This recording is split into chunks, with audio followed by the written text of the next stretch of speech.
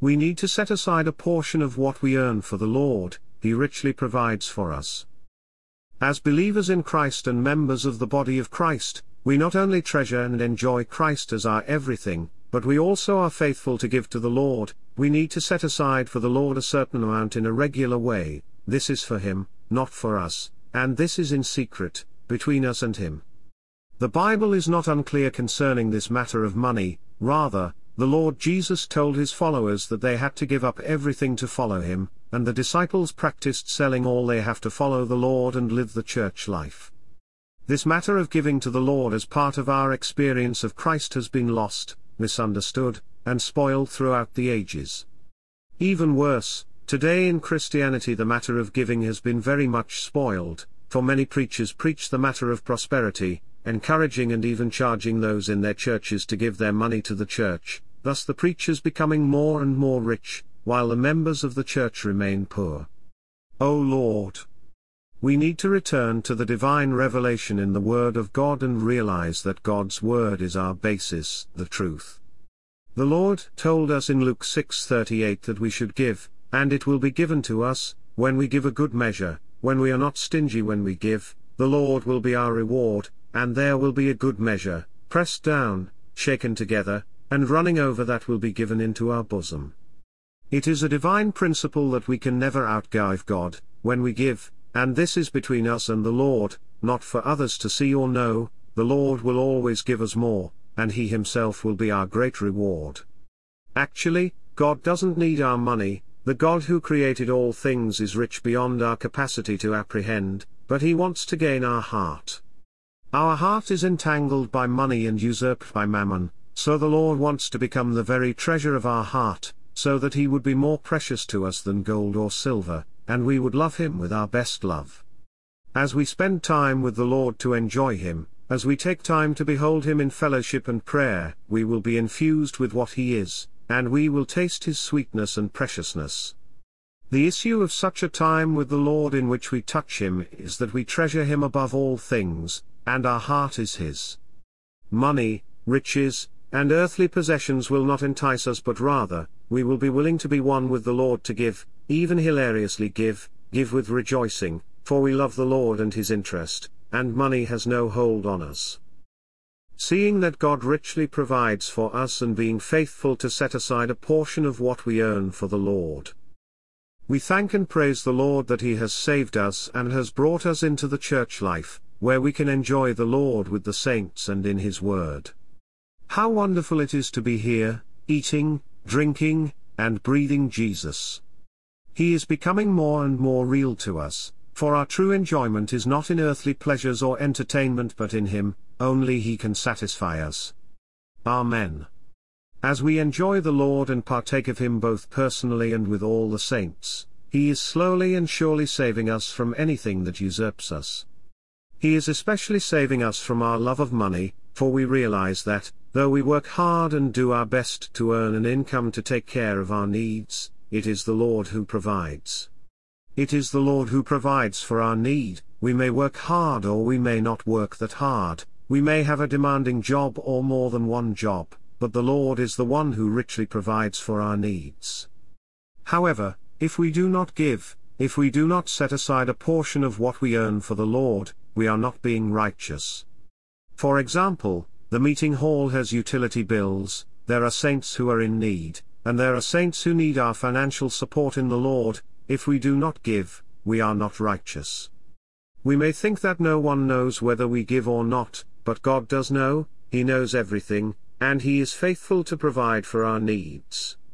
We may love the meetings and may be familiar with the meeting in Acts 27 where Paul was with the believers until late at night, but we may not be familiar with the giving in 1 Corinthians 16 1-2. Paul exhorted the believers in Corinth, even as he directed the churches of Galatia, that on the first day of the week each one would set aside in store for themselves whatever they may have prospered to give for the needs of the church and of the saints. This is a principle that we all must keep, though in the church life we don't have a money collection plate being passed around during the meeting. We need to be before the Lord concerning our income, what the Lord has prospered us with, and be faithful to set aside a portion of what we earn for the Lord and His interest. We need to realize that all fallen mankind are under the domination of mammon and material possessions. Matt. 6:19-21, 24-25, 30, 19:21-22, Luke 12:13-19, but we are being organically saved from this usurpation and domination. We need grace to overcome the power of mammon and material things and to be released from Satan's domination for an offering to the Lord to fulfill his purpose. The resurrection life in us is the supply that we need, and as we enjoy the Lord and experience him day by day, we live a life of trusting in God, for it is he who richly provides for us. Without God's mercy, we cannot pass through our days on earth. Our trust is not in the treasures of material possessions, and our aim is not to make a living or accumulate wealth for ourselves or for the future. Rather, our trust is in the Lord, our treasure is in the heavens, and we are learning to set aside a certain amount every time we are prospered for the Lord. Of all the money we receive, we need to set aside a portion before all things. Even before we pay our bills, we need to set aside a portion for the Lord, a portion that we cannot touch but it is his. Every time the Lord prospers us, every time we receive something, we need to set aside a portion for giving to the Lord. And we do this not in a legalistic way, because we have to. We do this as a divine principle, as those who are saved from the domination of mammon and live the church life to bring the Lord back. Lord Jesus, we love you. How we treasure our time with you and our fellowship with the saints.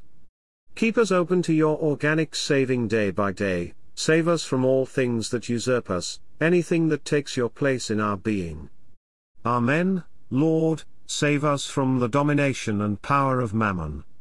We want to be those who live by trusting in you, for it is you who richly provides for all our needs. Thank you, Lord, for your rich care for us. Thank you for richly providing for all that we need. We want to set aside a portion from what we earn for you and for your interest. Amen. Lord, we give ourselves to just love you. All we have is from you and all we have and are belongs to you. God's principle of managing our money is, give and it will be given to you. When the Lord Jesus was on earth and touched the matter of money and taking care of our needs, he directed our eyes to the birds of the heaven and the flowers of the field, how God richly supplied everything they need. Why would we worry and be anxious, when it is God who cares for us? Everything belongs to God, and he richly supplies everyone and everything. We may try to take care of our garden, and we labor day and night to have some produce, but God takes care of all the fields and forests and plants, and he provides for all the animals in the wild. How about that? He truly can provide. He has enough riches to keep the birds of the air and the lilies of the field alive, and he has enough riches to keep his children alive. He doesn't want our living to be deprived in any way. He wants to richly supply us and give us what we need. However, God's principle of managing money and wealth is, give, and it will be given to you, Luke 6:38.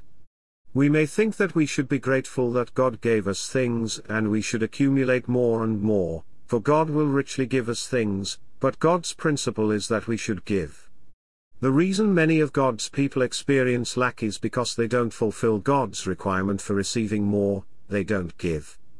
It is good to have the principle of setting aside a certain amount before the Lord whenever we receive something, so that we may give to him and before him. If we don't give, we can't enjoy God's promise. Even our salvation has certain requirements. We need to repent and believe. We can't just receive and receive and receive with no requirements. God's requirement for us to receive his supply is that we give. His principle in managing money is that we should give and it will be given to us. Many times our experience is that we may consider to give a certain gift to someone to help with their needs, and the more we think about it, the less we want to give to this person. Our willingness to give is very low. We rather want to keep everything instead of giving it away. If we give to others, we shall receive in return. What we measure to others will also be measured to us. If we give freely with no measure, God will give us freely and without measure, but if we are stingy in our giving, if we don't give one with the Lord and according to his leading, the Lord is limited in what he can give us. Our giving needs to be in resurrection, in spirit. The money raised by the natural life is in the old creation and not under God's blessing, but the amount we set aside for the Lord in oneness with him is appreciated and blessed by him. In Christianity there are many who give large sums of money and then are often publicly recognized, whereas those who give small amounts are ignored. Our giving should be completely different from this. Our offerings should be presented to the Lord in resurrection and by resurrection. It should be in oneness with the Lord and according to the measure he has blessed us.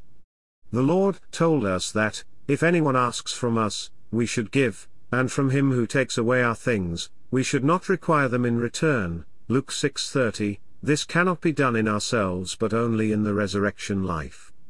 May we give to the Lord and to those in need, and may our heart not be displeased when we give. Deuteronomy 15:10. For if we give, we will receive from the Lord, and when we give, he blesses us in all our work and in our undertakings. Thank you, Lord Jesus, for your rich care and provision for us. Thank you for caring not only for the lilies of the field and the birds of the air but also for us, your people. Thank you for your rich provision and care. We give ourselves to you, dear Lord, with all we are and have. We want to be those who give and not only receive. Save us from holding back in giving to you and to the poor. May we realize that, when we give, it will be given to us, and the measure with which we measure in giving, so it will be measured to us. O Lord, save us from experiencing lack or deprivation because we don't give. May we be released from the love of mammon and set aside a portion of what we earn for you and for your interest on earth.